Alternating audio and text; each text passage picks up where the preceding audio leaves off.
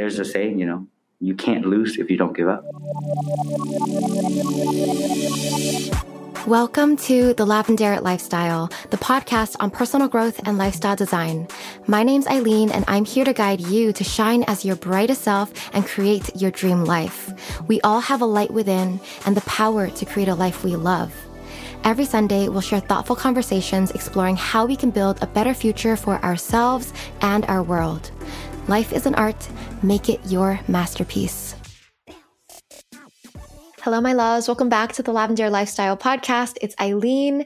So today we have a very inspiring guest on the podcast. So you know how Lavender is all about how to create your dream life? Well, this person definitely has a really good story on how he created his dream life and dream business. So this is basically an inspirational story of success, pretty much a rags to riches story, a journey of coming to America with nothing, spending a decade figuring things out, failing at multiple businesses and ventures to eventually building a multi-million-dollar restaurant group with 11 restaurants, all different concepts and cuisines in California. So our guest today is Chef Viet Nguyen. Viet is the founder and co-CEO of Key Concepts, a thriving restaurant and management group that develops and manages proprietary brands and incubates emerging concepts. Since 2013, Key Concepts has introduced 11 restaurant concepts to the Orange County area in California. So we're going to learn about the why, how, and reason for being for Viet and his company today. You definitely don't want to miss this one. Hello, Viet. Welcome to the Lavender Lifestyle Podcast. I'm so excited to have you here today. Hi, well, thanks for having me. Yeah, so you've done so many amazing things. I live in Orange County, and I've seen your restaurants, and I'm just really inspired by what you've been able to create. And so I want to get into your story. So take us from the beginning. What is your background? I came here in 2002 first as an international student. So at that time, I was just trying to get out of the country, try to learn more about, I would say Western business life. At that time, Vietnam was still a developing country. Everything was just still slow. I didn't know what I want to do with my life. I was going to just apply to a bunch of different countries, and America just happened to call me first. And so I passed the interview, and that's off I go. So that's how I started. I started by just a curious child, right? Curious student, trying to learn more, and also learning about myself, because I didn't know what I wanted to be yet. I knew that I wanted to do something big, but I don't know exactly what I wanted to do. How old were you at this point? 16. I was 16 when I left Vietnam. And 15, you came here to study 15, 16. Yeah, turning 16. Yeah, a lot of people can relate to not knowing what to do, what they want to do. So did you always have an interest in food? Guide me through that story of how you started going into the food industry. Yeah, so from the get-go, I did not want to do restaurant immediately. But I landed my first job in America as a busser at a restaurant. It was just the easiest job I could get.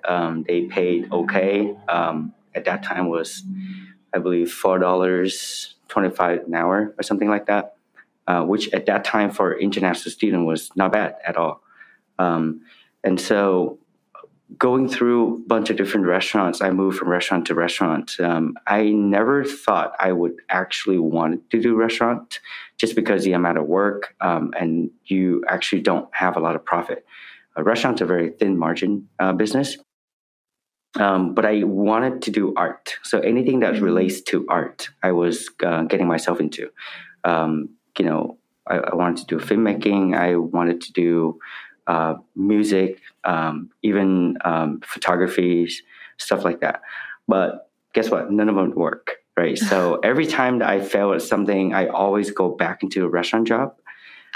So you were trying to do something creative. Some of the things, yes. Oh, I see. It's kind of like the story of a poor art student kind of thing. Like that's what you wanted to do your whole life, and you wanted to do things that you loved doing, and it never worked out.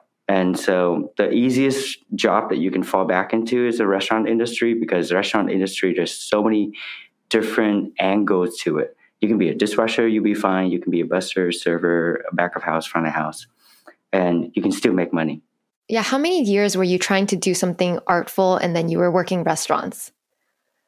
From the first day. The first day I landed in America, I wanted to do something that relates to music, a film, Hollywood, something that relates to art of some sort.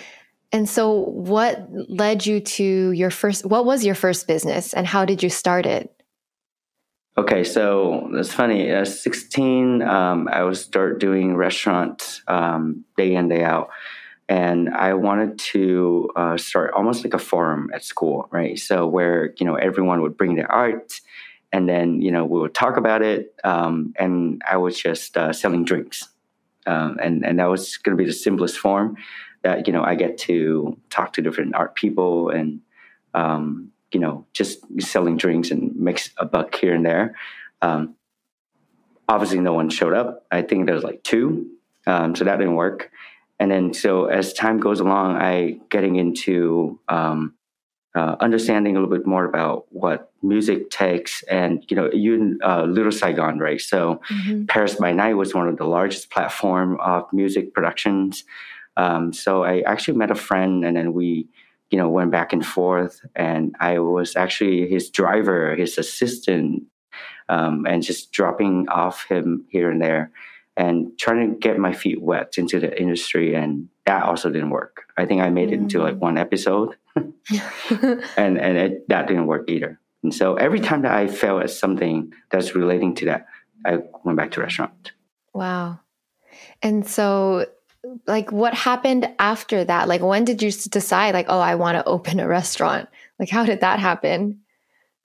Yeah. So guiding through that. And then so that time was leading me through multiple projects. I think my second business was wallet designing.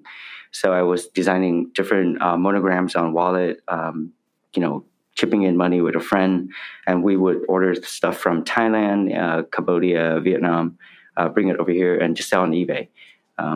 Also, that didn't work out. And then so I started a furniture company. It's like a small importing, exporting furniture company. Also, that didn't work out. So I got into waste management for a little bit, and then a few other things like point of sale system, software developer. Wow, you really tried a lot of different things. So many different businesses. Yes, but if you really look at it, it's all relating to my final goal of like, I wanted to do something that's relating to art in general. And so one of the last few jobs that right before I opened my first restaurant was programming. So I actually studied a little bit about app developing, programming. Got together with a company that at that time was the first company that put a POS system onto the iPad. And then so at that time, I was also like finding odd jobs in LA. And knowing the POS system actually landed me a job with Kitchen Nightmare for Gordon Ramsay, and then work on a couple of house kitchen stuff in the back end. And so he was opening his first flagship restaurant in LA. It's called the Fat Cow for Gordon Ramsay, and at that time, Serendipity Group got together and opened that restaurant. So what were you doing for that? Was it the software you said? The software at that time. So POS is point of sale for people who don't know. Point of sales, yes. Point of sales restaurant. But I was more on the UI UX. So I was focusing more on the design aspect of it and giving them feedback on like how to make it more intuitive and beautiful. And so at that time, they asked me to go there to install the system to give them feedback. And so being there as an IT technician for the POS company, point of sale company, I slowly helped them out more on the restaurant side, just because every time that I felt something, I went back to restaurant. And so they asked me to help them out, on the floor here and there, doing some assistant work. And I got to learn from Jerry. Her name is Jerry. And she at that time was running about 12 to 14 different restaurants for Gordon Ramsay and Serendipity Group. So I got to learn a lot. And during that time, I kept being more useful in the restaurant that I was running. And so they were trying to offer me a job, which I couldn't take because I was still an international student at that time. So I didn't really have like a green card to work anywhere. So I was doing a lot of cooking for them, even staff meal and you were basically working for them, but without officially working for them, right? Essentially, yes, because I was essentially working for the POS company, but they made you cook. Yeah, I mean, they gave me like $60 a day or something like that. At that time, was making staff meal here and there, helping them out with call outs and doing some office assistant work. And that's when I started falling in love with, this is what real restaurant is like. This is how you run a real restaurant. There's a lot more to it. And cooking became a passion at that time. So I went to Le Cordon Bleu to study culinary school, just to learn more about, cooking, because I love eating. And so for me, I think that was when I figured out my own art. That was cooking. Yeah. And at that time, when the Food Network was getting very popular, and chef tables and all those shows would start popping up, and so I felt like, I don't think music going to work for me. I don't think film's going to work for me. I don't think design going to work for me. But I can cook. Maybe I should be a chef. Maybe I can still, do art through being a chef. And that's when I found my, I would say, extreme love for cooking and passion. That's beautiful. What a journey getting there. Now, a word from our sponsor, BetterHelp. With so many distractions around us, it's essential to take care of our minds. Our mental health shapes how we feel about ourselves and our lives. That's why I pay close attention to how I'm nurturing my mind so that I can feel clear and at peace, or at the very least, okay, regardless of what's happening on the outside. Some of my go-tos are meditation, journaling, exercise, and BetterHelp online therapy. Speaking with a therapist on BetterHelp has helped me better understand myself and my mind. What I like about therapy is having a therapist will help you tap into deeper emotions and fears, ones that you don't notice in your day-to-day. BetterHelp is online therapy that offers video, phone, and even live chat sessions with your therapist, so you don't have to see anyone on camera if you don't want to. It's much more affordable than in-person therapy, and you can be matched with a therapist in under 48 hours. If you're interested in trying it out, our listeners get 10% off their first month at betterhelp.com/TLL. That's betterhelp.com/TLL. How old were you at the time where you were working with the Gordon Ramsay in his restaurant and starting to go to culinary school? 26 years old. So that's marked the year that I've been in the U.S. for 10 years. So at that time I was, trying to find myself, and, 26 years old, trying to learn how to cook again, scrapping everything that I learned. So I actually studied finance, accounting, and all that, but I never really finished. So I dropped out and decided to go into culinary school. And in 2013, I started pulling money for the first time to open something of my own. And in 2014, was that after cooking school? Like after you graduated? Yeah, I see. I didn't graduate anything, to be honest. Okay. I didn't graduate finance school or accounting. And I didn't even finish cooking school because I found out midway how expensive it got. It was like $40-something thousand a year. And so after taking 3 classes, I'm like, I can't afford this. So I talked to one of my chef instructor in my school, and I was like, hey, you know what? I was actually one of the top 3 students. So it was kind of very easy for me to kind of approach him like, hey, you know what? I don't think I can afford school, so I'm going to drop out. And so he was trying to talk me back into like, no, you need to finish. This is good. But then I told him, well, you have a small cafe. Why don't I just work there and learn from you instead? And, I can make some, living, and you have a full-time cook, and you can teach me everything you know. It's called Hot Stuff Cafe at that time. That's right before the year that I was working for Gordon Ramsay. And so I learned a lot. Wow. So you were learning a lot working under other chefs and with other restaurants. Wow. So what gave you the motivation and the confidence to start your own restaurant? Well, at that time, I thought opening a restaurant was extremely hard because I worked It takes for a money, it family takes so restaurant. much. Exactly.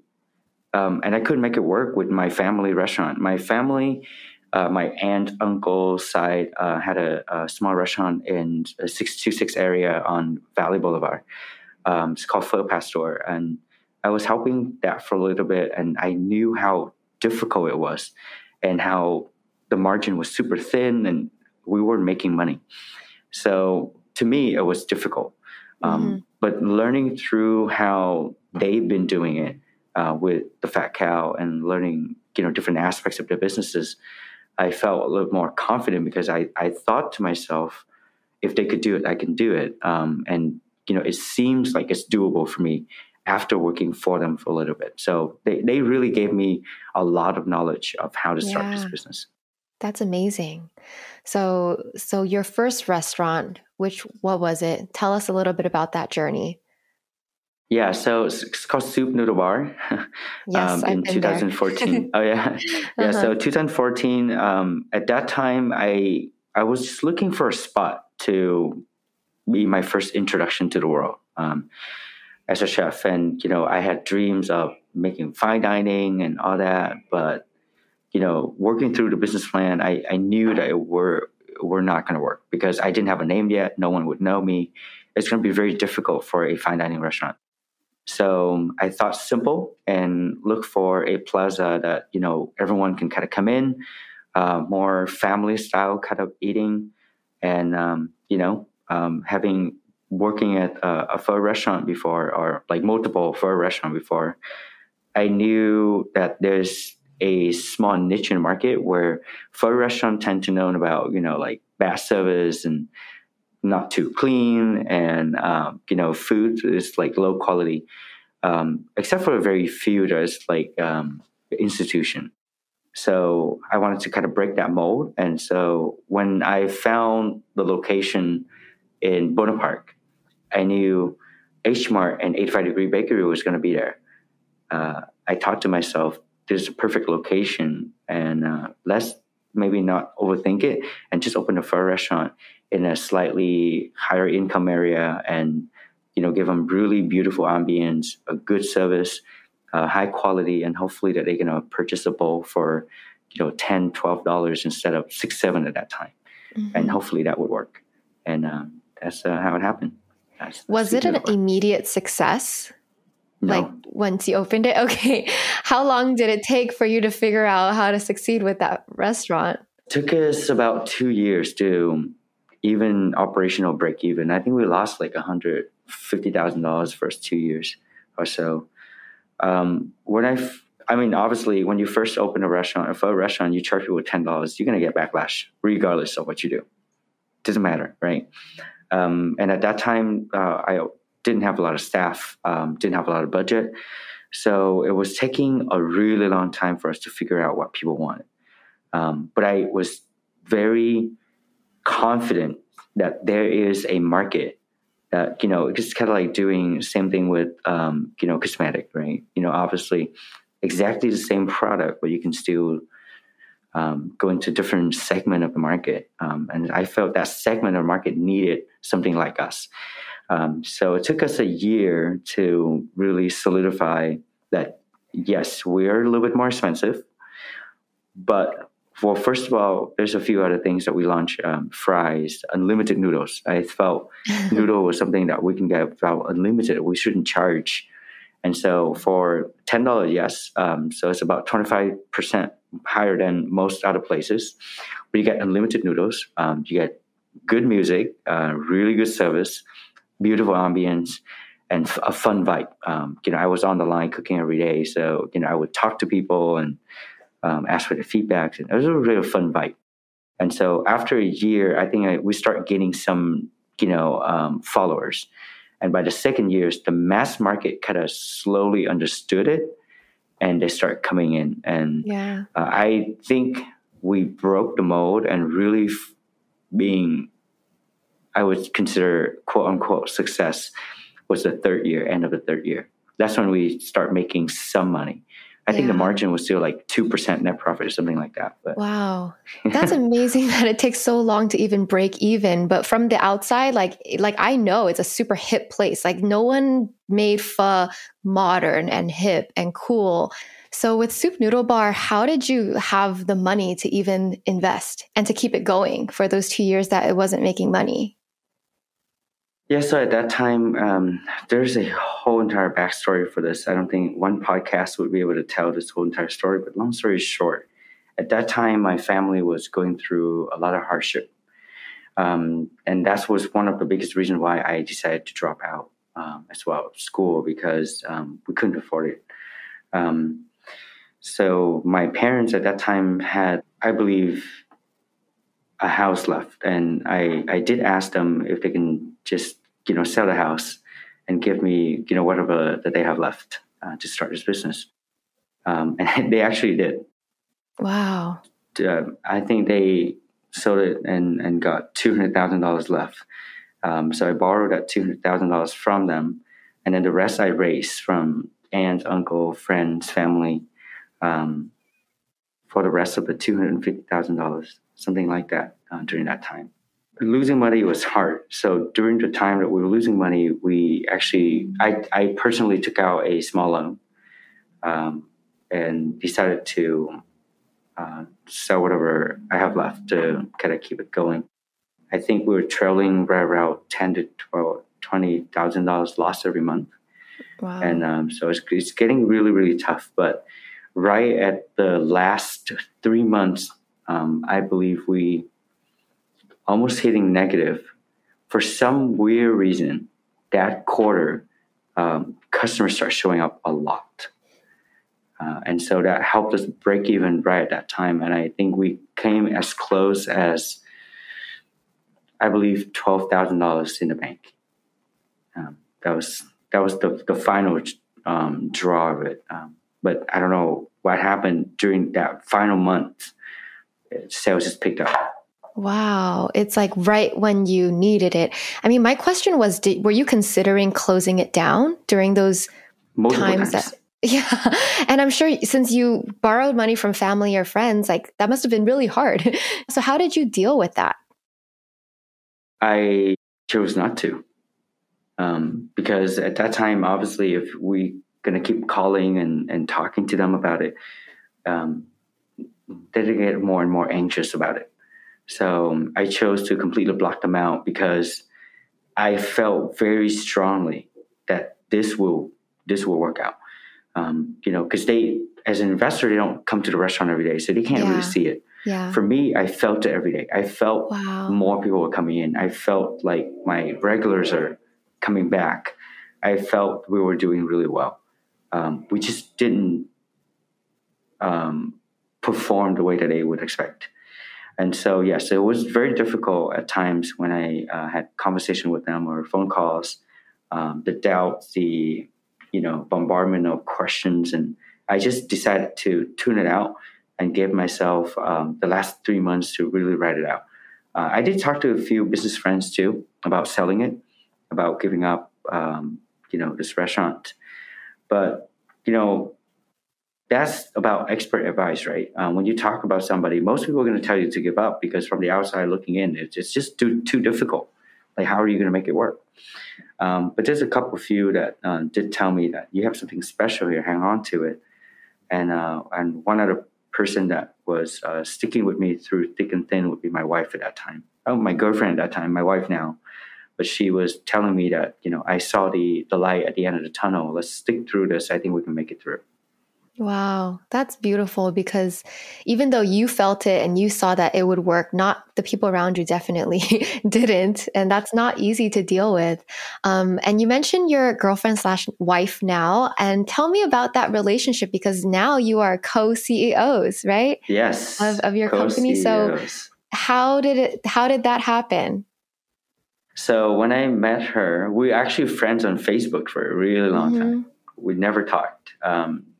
We would randomly coming in and liking our pictures here and there, but we never talked. And then during the time that I was opening a Soup Noodle Bar, I think we chatted a little bit, she was just asking, oh, I would like to come support. And so that's how the conversation started. It's very natural.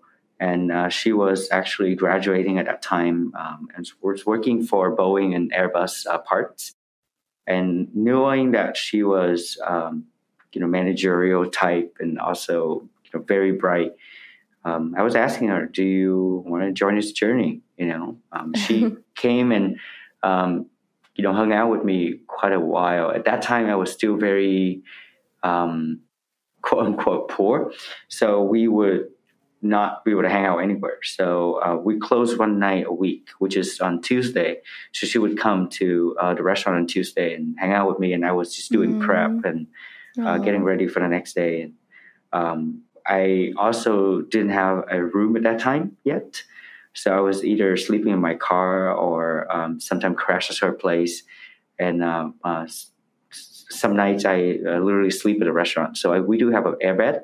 So I have an airbed that I pump every night, and I would sleep in the back of the restaurant. A crazy story, because your restaurant looks all nice and modern, and it's like, oh, he's sleeping in here. Because I chose not to spend so much money. Because think about this for a second. The rent for that space was $6,000. If I was renting an apartment at that time, it was cost me like $1,000 something. A car would cost me like $500. With $2,000, I would rather put that toward rent, stuff like that, rather than. So she would come and hang out, and she didn't judge me or anything. Wow. Sometimes we would just crash on the airbed, and she would go to work, and she saw the struggle that I had, and so she decided to give up her career, and just come to help me out at that time to kind of get through it, and we did. So was she helping manage? What was her role when she started helping? Oh, as a restaurant manager? I was cooking in the kitchen. Yeah, so I was cooking in the kitchen. I was doing both, right? Restaurant manager and cooking at the same time. Oh, it was getting too difficult. Yeah. So she became a manager, and then I was still continuing to cook. So I was still cooking every day, and she was helping me run payroll and accounting and help me manage front of house staff and stuff like that. And now we're here. And I still remember. Oh, go ahead. No, I still remember at that time too, seeing how she, really stick through everything with me. So I decided to propose, but I didn't have money at that time. So I remember that trip. So I took her out to eat and asked, I don't have much, but I strongly believe that we're going to make it in the future. So give me 5 years, and I promise I won't get you a house. But for now, I want us to get married. So we went to Macy's. So I still remember we ate at California Pizza Kitchen and in Acadia. And then we went over to Macy's, and we picked out a ring. I remember $25 or something. And she still kept that ring until today.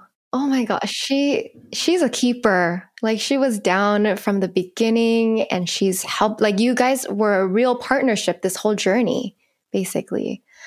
Oh my gosh, that's inspiring. Okay, so lead us to the journey of opening your other restaurants, right? So Soup Noodle Bar eventually became successful. What made you decide to expand and eventually create K Concepts? Yeah, so in my heart, I always wanted to contribute to Vietnamese American in the U.S. So Little Saigon at that time was still in my heart. Every time I come here, I still go to Little Saigon. I felt that, this is my country now. And so this is my home. This is my real home. And I have to do something here. I have to contribute to this town. So by the time that we knew that we were going to make our soup alive, I immediately at that time was talking to one of my other partner. His name is Neo. During my worst years of my life, he was helping me quite a bit, helping me with food here and there, and always encouraging me. So we talked a little bit about our passion to make Little Saigon better. So at that time, we continuously looking for a second location for soup, but we couldn't find one. And when we went back to Little Saigon, we found this little spot with a little patio outside, and we fell in love with it. Me, Neo, and my other partner, which is Ivy, my wife at that time, and thought, you know what, maybe we can bring young, hip, new culture to Little Saigon, and decided to open Pango Taqueria. It's Asian taco in that spot that is now Vox Kitchen. And how it came to Vox Kitchen, it was because Pango didn't succeed. Because at that time, everybody knew Andy Nguyen, right, from Astor's Ice Cream. We model ourselves after him. So I was really strongly believe that, yes, I can be the next Andy Nguyen, right? And so I was doing, fusion food, and obviously didn't happen. There's only one Andy Nguyen, and he can pull it off, not me. So 3 months in, we closed it down, running out of money again, having hardship again. At that time, Soup in the Bar was just barely break even. And then my wife got pregnant. And that was so hard. So I had to decide, either I'm going to sell this restaurant and just stick with Soup in the Bar and call it a day, or do I just keep on going and maybe close it down and turn it into something else? And we decided to close it down and reopen it as a modern comfort food. And the idea was very simple.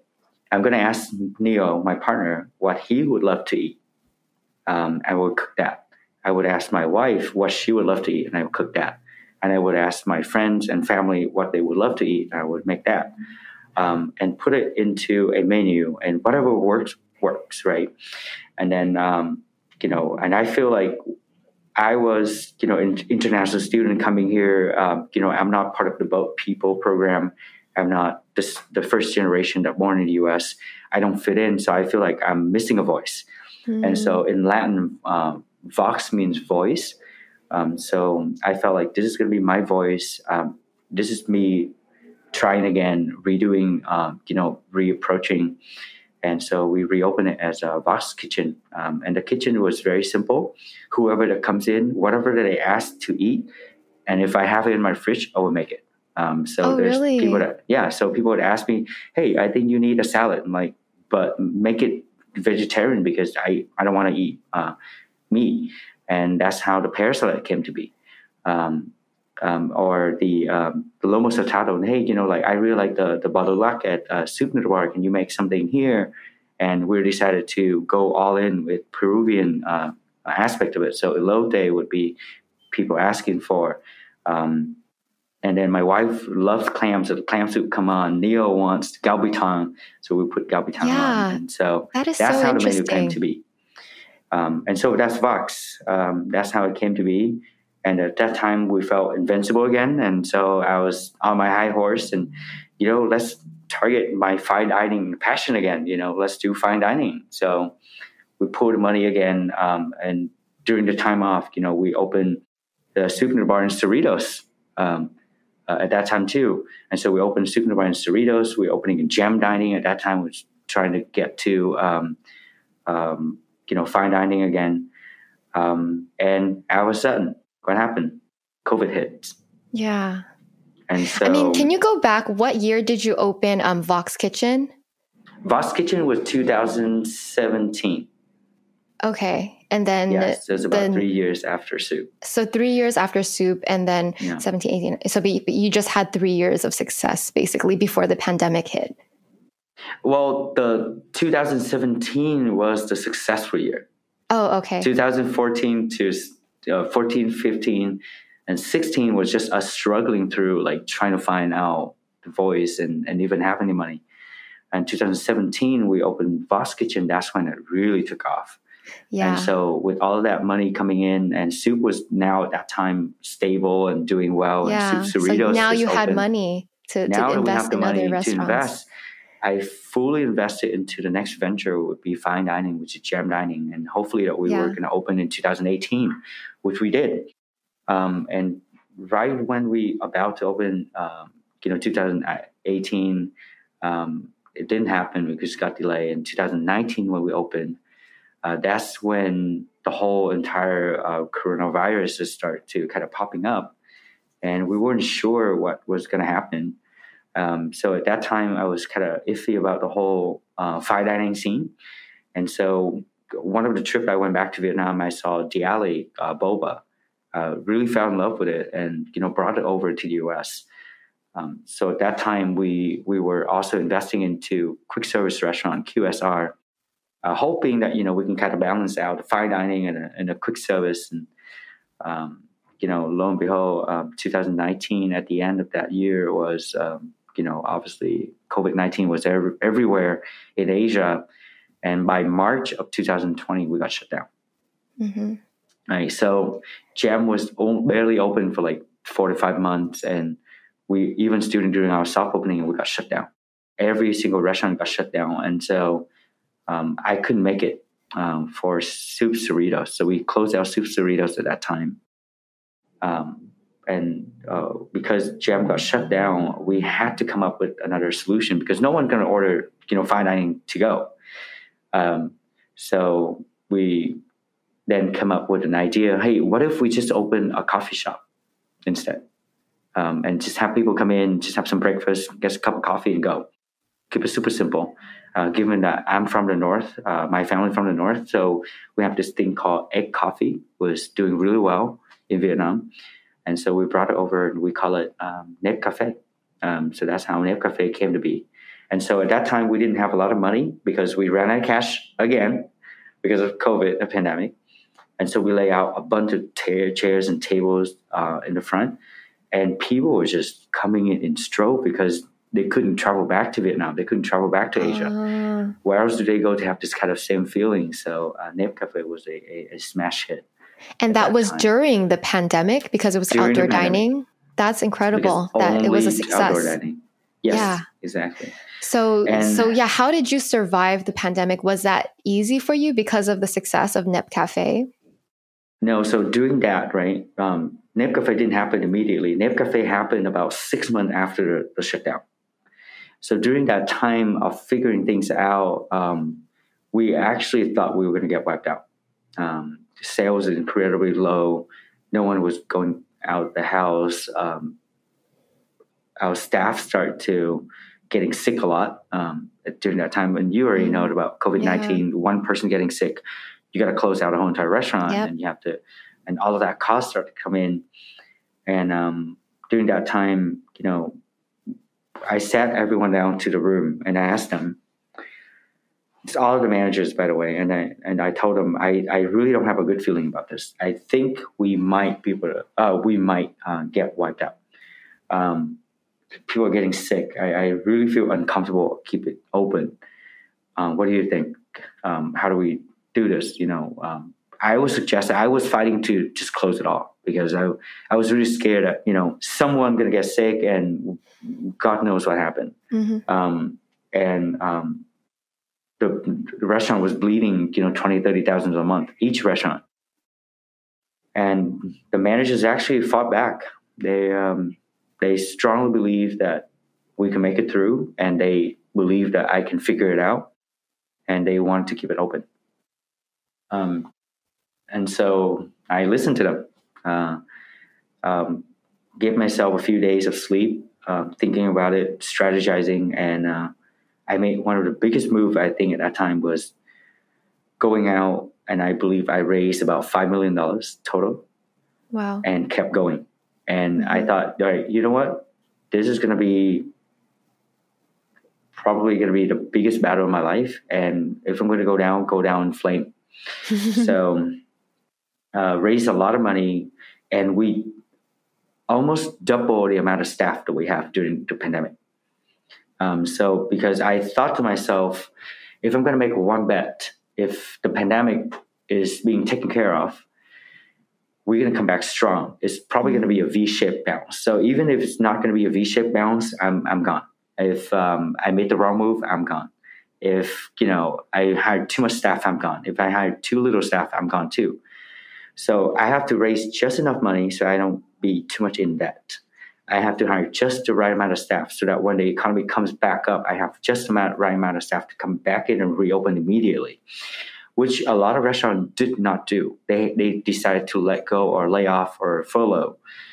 thinking that, they have to wait until the economy comes back and then they're going to start hiring them back. But that was probably going to be the worst move, because the moment the economy comes back in, they don't come back into work immediately. So whoever that maintains your staff would still have staff to keep operating.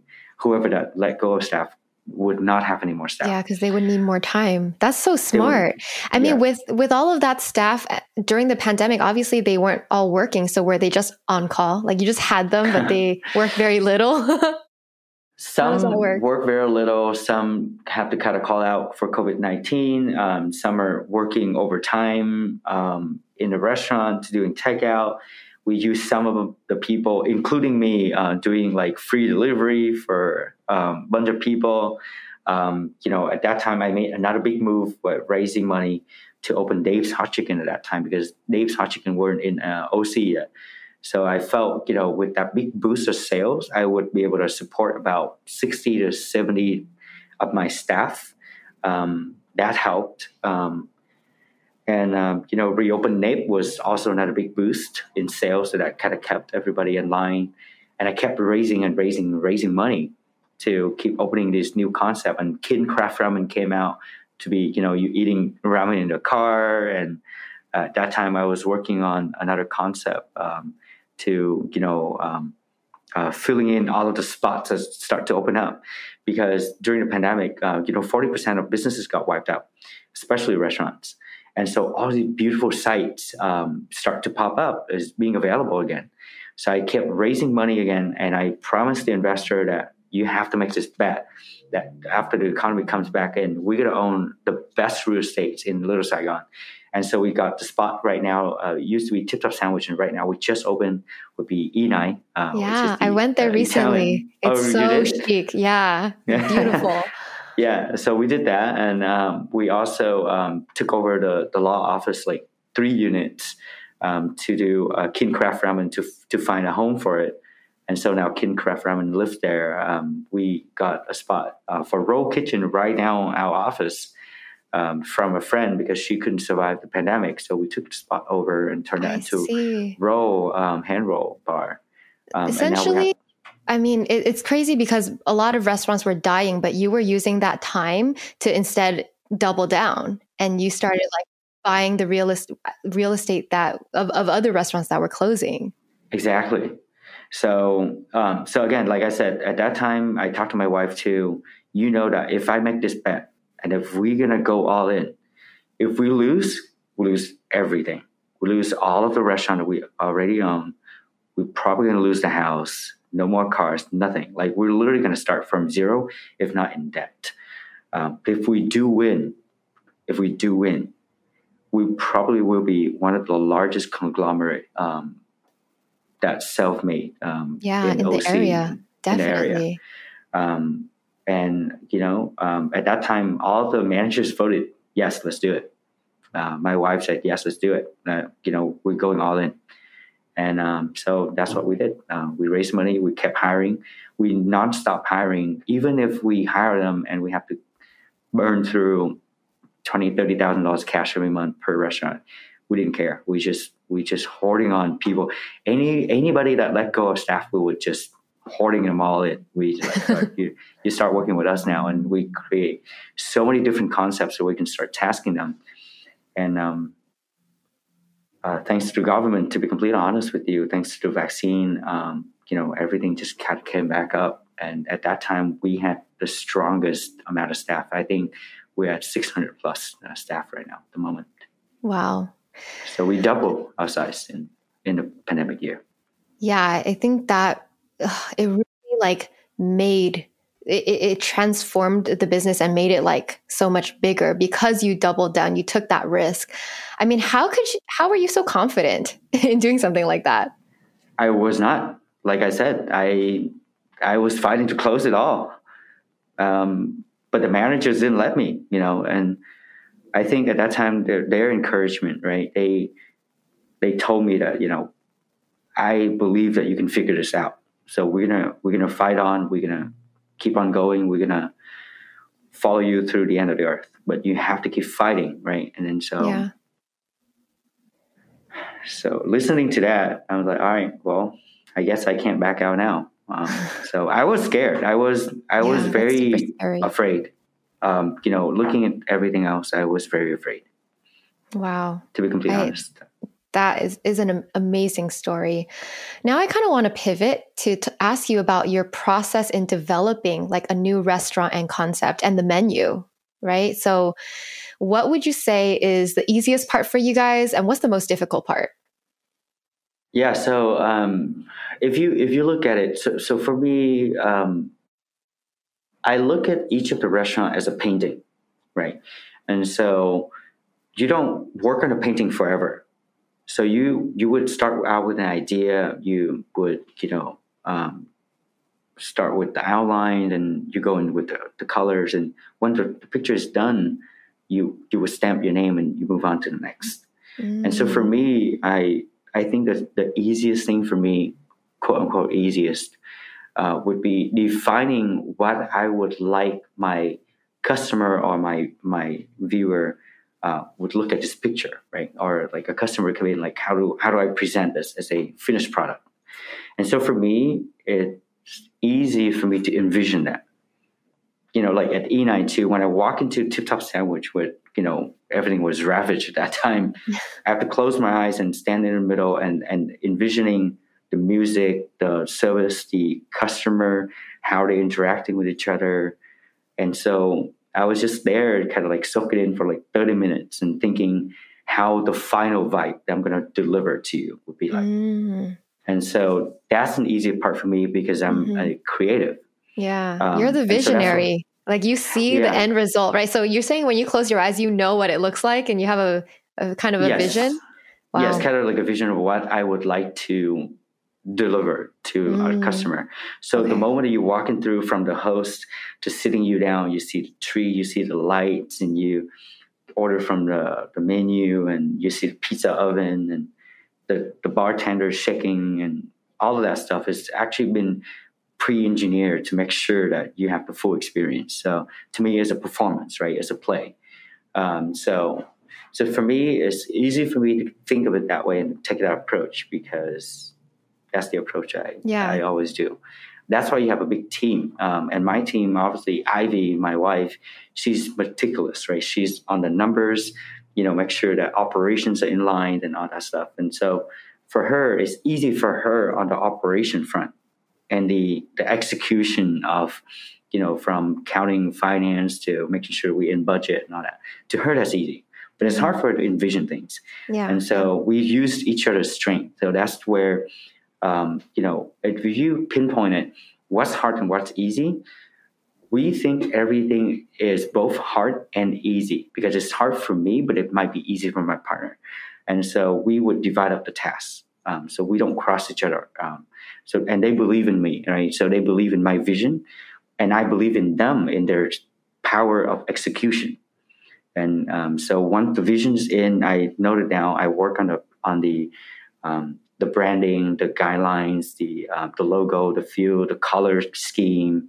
So you're the one leading the branding and the feel and visuals of everything? Yes, the art side of it. So that's right, you. Wow. It really is your painting. Yes, it is a painting, right? So I literally sit down and I have sketches on my iPad for every single dish I'm bringing out. I literally drawing it out and envisioning it.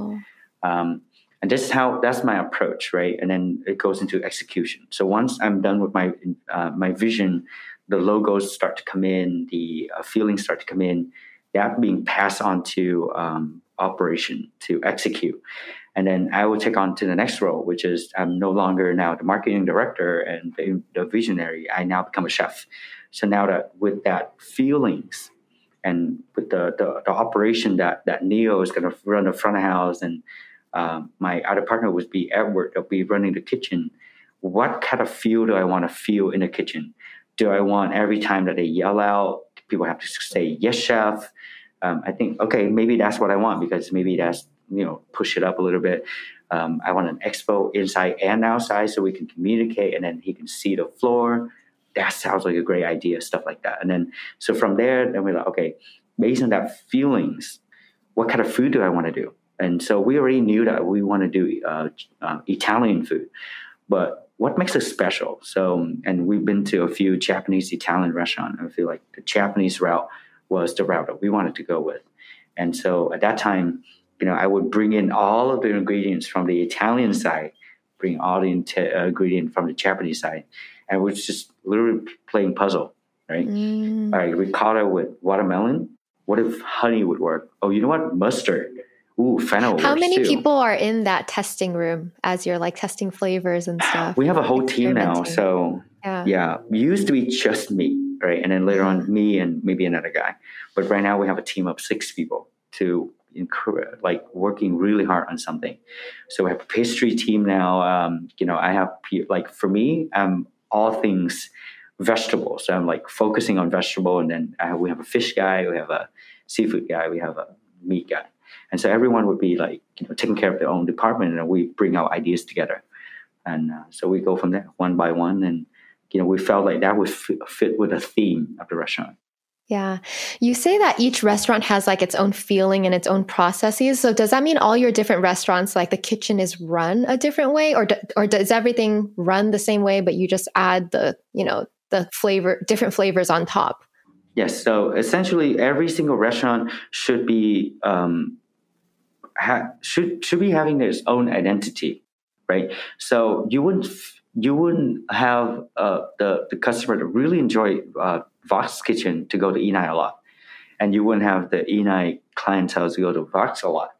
Maybe some they can cross-use a little bit, but you have to kind of envision too. So like for Vox, we envision a lot of different ethnicities because it's also have the Peruvian side to it. We envision, very fast-paced, people doing a lot of takeout. We also envision like family, like maybe you want to introduce your parents to Peruvian food for the first time, but you can't take them to a Peruvian restaurant because it's so out there. But at Vox, you could, because you can also order the garlic noodle, right? So it's kind of, keep it simple for them. Soup would be different. Kin is more like an open vibe, almost cafeteria style, stuff like that. Every single restaurant should have its own identity, so that let's just say if you're feeling like you're dressing up tonight and you're going out with 3 girls and you want a cocktail, that has to fit your vibe, And so that's one of the things that we're working with. Yeah, I think it's so interesting that you cater to different audiences different audience and different cuisine per restaurant. Like that just sounds, it's so different. It sounds difficult. It is, but it's very difficult, but it's so fun because you get to, it's kind of like asking, Billie Eilish and, create the next album to be exactly the same as the last album. That's not going to work. Right. So every album is a different field. It's a mark in history for them at that time in the physical and mental stage. And so if you're looking at all of our restaurants too, every single restaurant is reflecting of my own mental health at that time. And people don't talk about this a lot for creative, right? Especially for creators. Everything that you put out is reflecting a moment in time. Yeah, it is. It's an expression of yourself at that time, how you're feeling. Yeah, exactly. Yeah, that's what art is. And if you ask me to create the same thing 2 years from now, I can't, because at that time I'm probably more mature. I might think of life differently. Yeah, my spending habit or my hobby is different. I can't give you the same thing. Now, what I could do is I could package it, right? I can package Enai into a package. I can package soup into a package and break it down into the science of it and how we can grow this and pass on to operation. And the operation team, they don't need to think too much about the moment in time, the art of it, right? They just need to execute and make money. And so that's why we have incredible operation team. And they can just take an idea, a vision, and as long as it works, they can package it and hire people and multiply it. And that's why I think our group has been very strong focus on operation, because I can create, but then what? After I'm done and I stamp my stamp, it has to be making money. That's the other thing that is really amazing about K Concepts is each restaurant is so successful. It seems like you guys have it down to the science. I'm like, they must have like a formula for succeeding because each one is always so good. So what's the secret behind creating that, I guess, guideline or the science behind a successful restaurant? Since each concept is new and different, you're not like doing the same thing. Yeah. I strongly believe that because I chose the right people. So choosing Ivy to be our co-CEO was one of the best decisions. Neo as a front of house partner was the best decision. Edward as a back of house partner was very, good because they be able to execute it. So I don't just explain to them the vision; they understand it, and they just take it and they really using exactly the same discipline. I would say I have to use the word discipline because they're very disciplined in how they do it, and they keep, hammering it out. And speaking back of like creating all of these kind of moment in time, like even the word key concepts. What is key concept? Key concept was founded in 2018. At that time, we started out with Soup, right? And then Vox. Obviously, we didn't have a name for the group yet. We didn't think that we're going to create a group. Like, who are we to think that we can do this, right?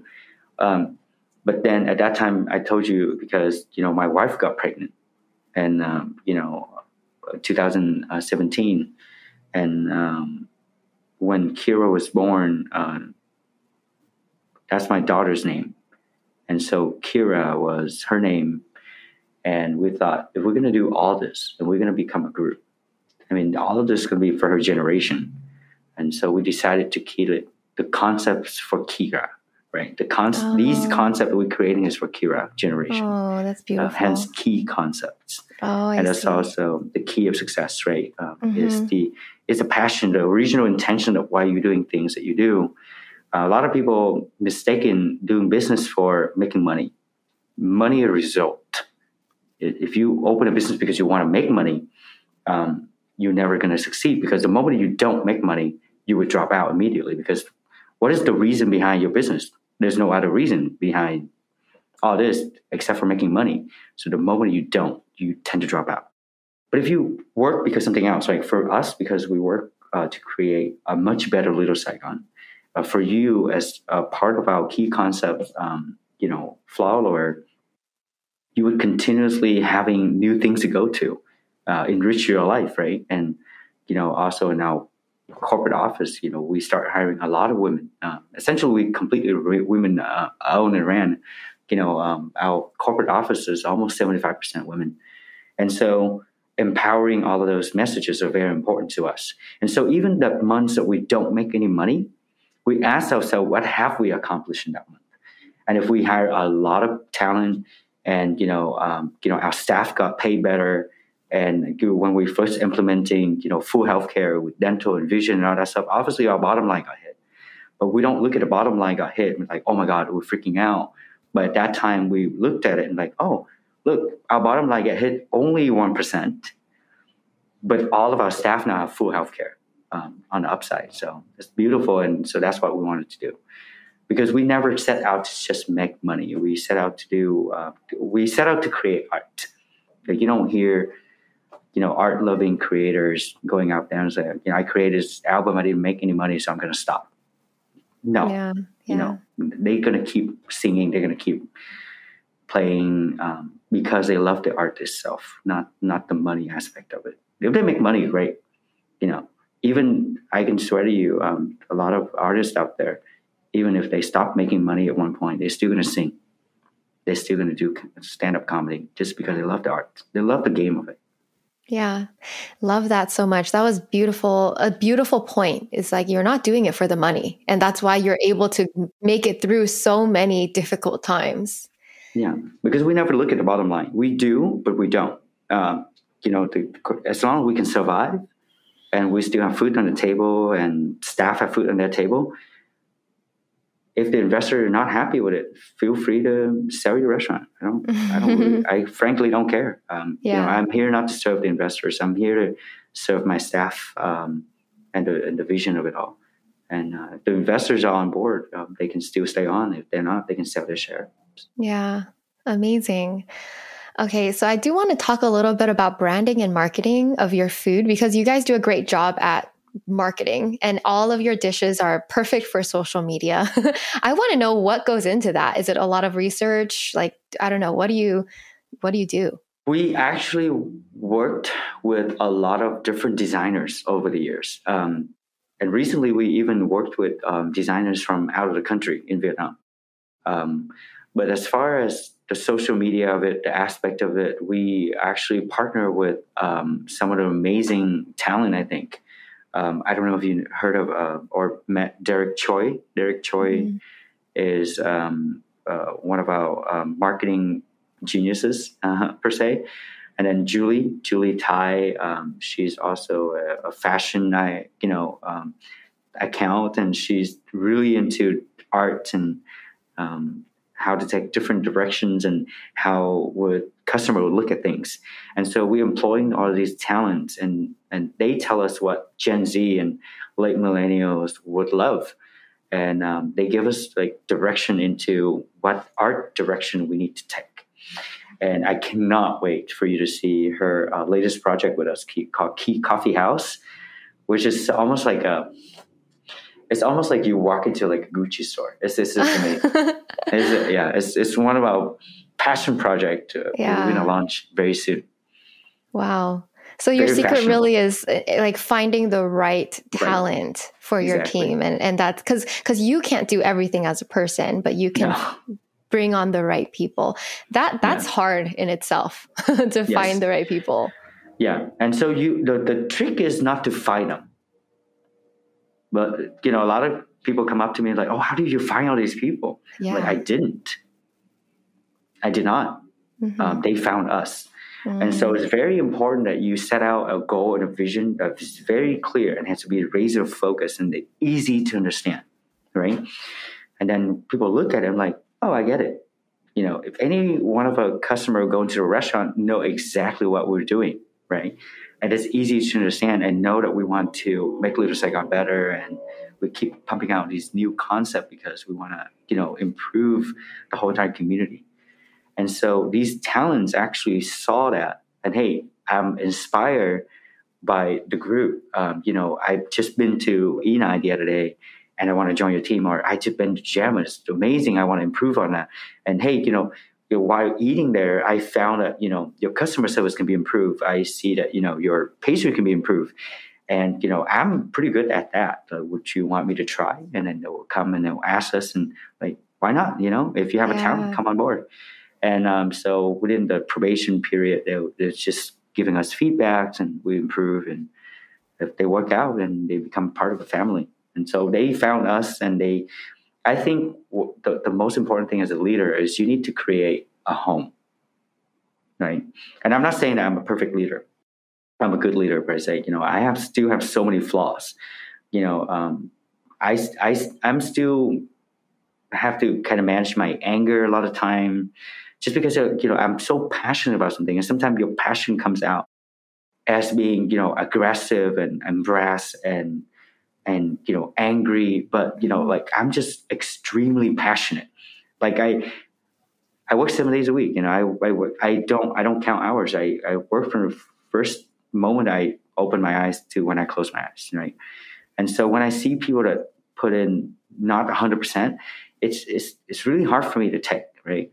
So I still need to improve as a leader. I need to control myself. I need to do all this stuff, but as a leader, at least I'm trying every day to make it a better home for talent, right? Yeah. As long as you have a good home for talent, and they can come in and they can subscribe to that, and I'm calling a subscribing method.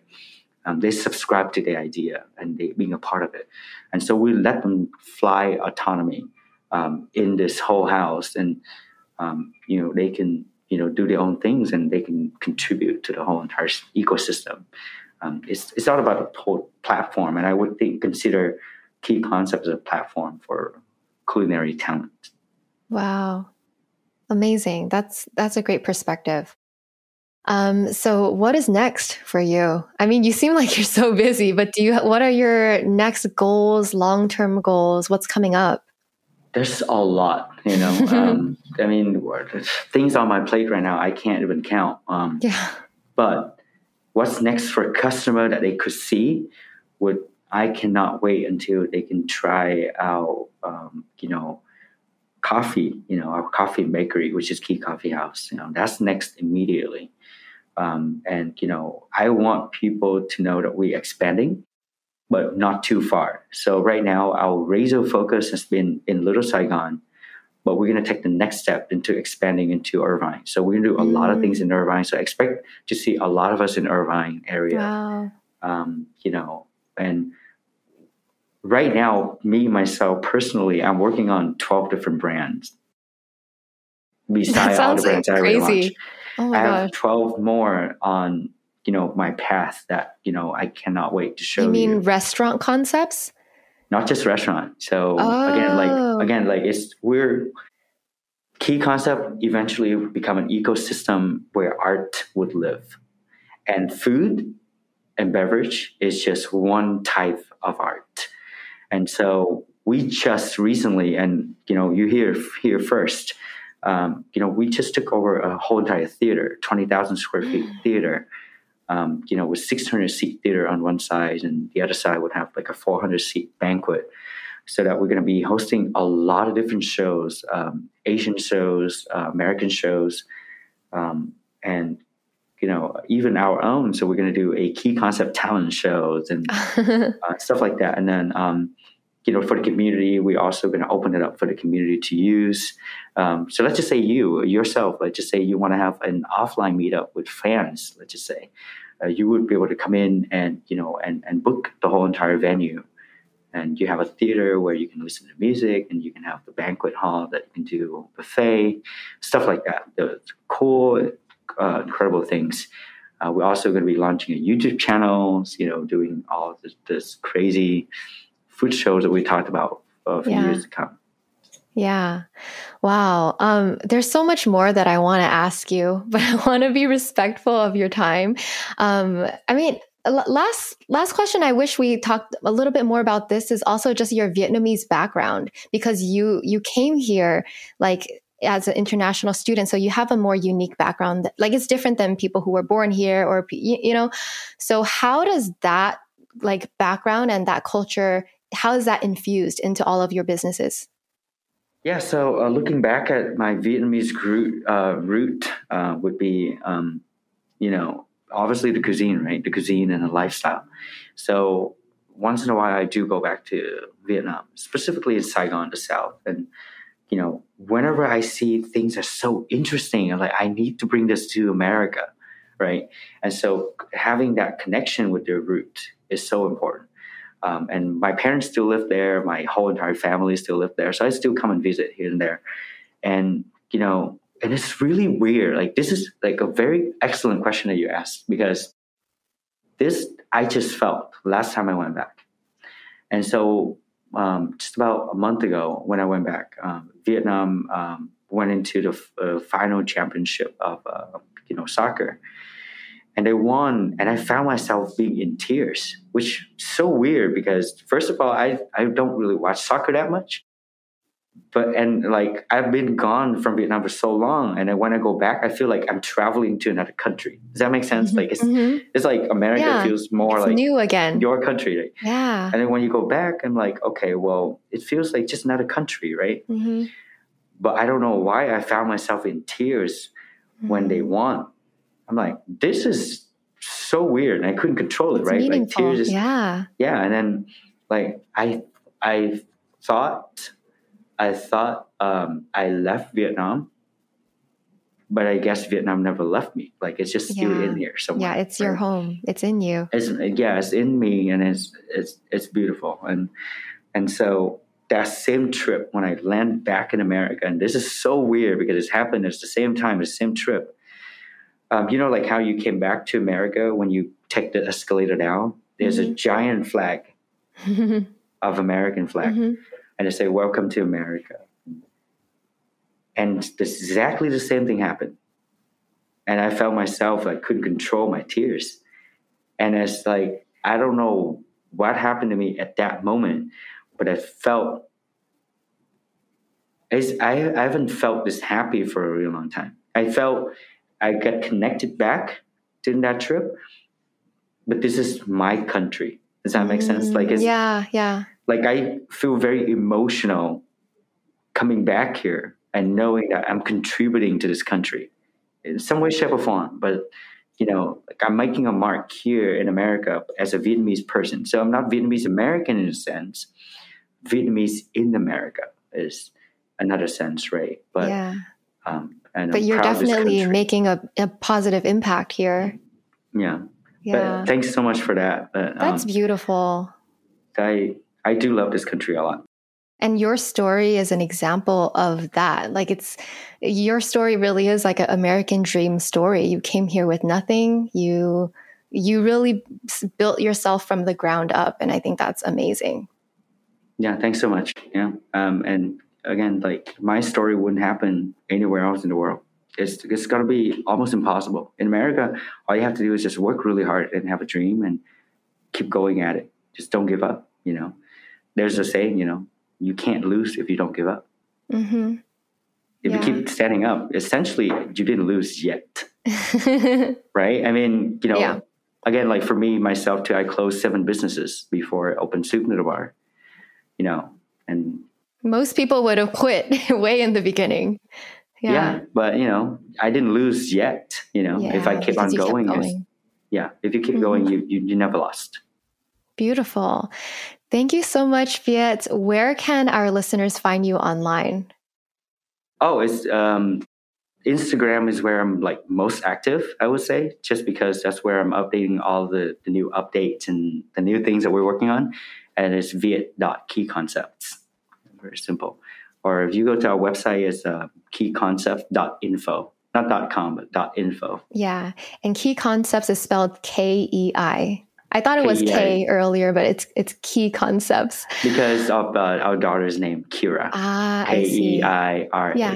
That's her name. Oh, we named Kira. It after her. I see. Kira. So we call it Key, just so, subtle. But Got it. Yeah. Amazing. Concepts for Kira. I hope she's doing well. And wow, this little girl has so much already. It's beautiful. Well, she's my boss for sure. How old is she now? Fact, she's 4, turning 5. Oh, okay. As a matter of fact, right after the podcast, I'm going to go pick her up because I think that's my favorite time of the day, being a dad, is to pick her up from school. That's so sweet. I would not miss that for anything. Yeah. Like you have so many things on your plate, but yet you still, like, that's what you look forward to. Yeah, I block off my schedule from 2 p.m. to 4 p.m. because I specifically want to pick her up and hopefully sometimes Happy Meal for her and stuff like that. Take her home. That's sweet. Does she eat at your restaurants really often? Like, does she like it? The only thing she's going to eat is French fries. So it doesn't matter where she goes. That's the only thing she's going to eat. That's funny. French fries. Yeah. Awesome. But yeah, lovely girl, very smart, but bossy. That's funny. All right. Well, thank you so much, Viet. I really enjoyed this conversation. You're such an inspiring person, and I'm sure the listener will love this as well. So thank you so much. Well, thanks for your time. Thanks for inviting me into this podcast. Yes. Thanks so much for inviting us. Oh my gosh, guys, that was so good. I'm going to do a quick little wrap up for this podcast. I don't usually do wrap ups anymore, but there was additional points that I wanted to share with you guys. I was talking to Viet off the record and he was telling me things and I was like, oh my God, I wish we talked about this on the podcast. So that's why I'm going to come on and give you a little bit more info. So the area that he talks about, Little Saigon, is like this pocket in Orange County with a lot of like Vietnamese Americans. And actually like my family lives relatively close to that area. So growing up, I would go to that area to eat Vietnamese food. But he made a point that, because I was saying that he modernizes things. His restaurants are really chic. They cater to a younger audience. And if you go to that area, it's a lot of like older, like bad service, Asian run businesses. But he made a point that he is really mindful not to compete with these mom and pop restaurants that have been a part of the community for so long. Even though they're old and bad service and the they're dirty. He recognizes as well that those places are special in their own way. They're essentially like ingrained. They're a part of the community and they're a piece of history. And I'm sure you guys have probably known a few restaurants like that in your area or in your life where it's existed there for so many years, maybe even generations. And that is beautiful. So I think it's cool that he consciously does not compete with those restaurants. He even said that he considers like, okay, if I open this restaurant in this area, how will it affect the restaurants around me or the community around me? He doesn't want to take away from the community. And that is the reason why he does not do Vietnamese food, even though he's from Vietnam, is because he doesn't want to directly compete and take away from these mom and pop restaurants that have been in the area for so long. So I thought that was a beautiful point, like so intentional. So I don't know. I thought that was a nice little touch that I wanted to jump on here and share with you today. But I hope you enjoyed this interview. Definitely check out Viet and Key Concepts. And also his wife is like co-CEO and their team is mostly women. I think that is so badass and it is inspiring to me. So I hope that today's podcast inspired you in some way that, you know, as long as you don't give up, you won't fail. Just keep going, keep trying, believe in yourself, have the confidence, take those risks when you feel confident about them. And I don't know, just wishing you the best, sending you lots of love, and I'll talk to you next time. Thanks so much for listening to The Lavendaire Lifestyle. If you like the podcast, please show your support by leaving a review on Apple Podcasts or Spotify. You can also subscribe to our podcast YouTube channel at youtube.com/Lavendaire Lifestyle. Lastly, follow me on YouTube and Instagram at Lavendaire for more content on creating your dream life. Sending you so much love. Bye.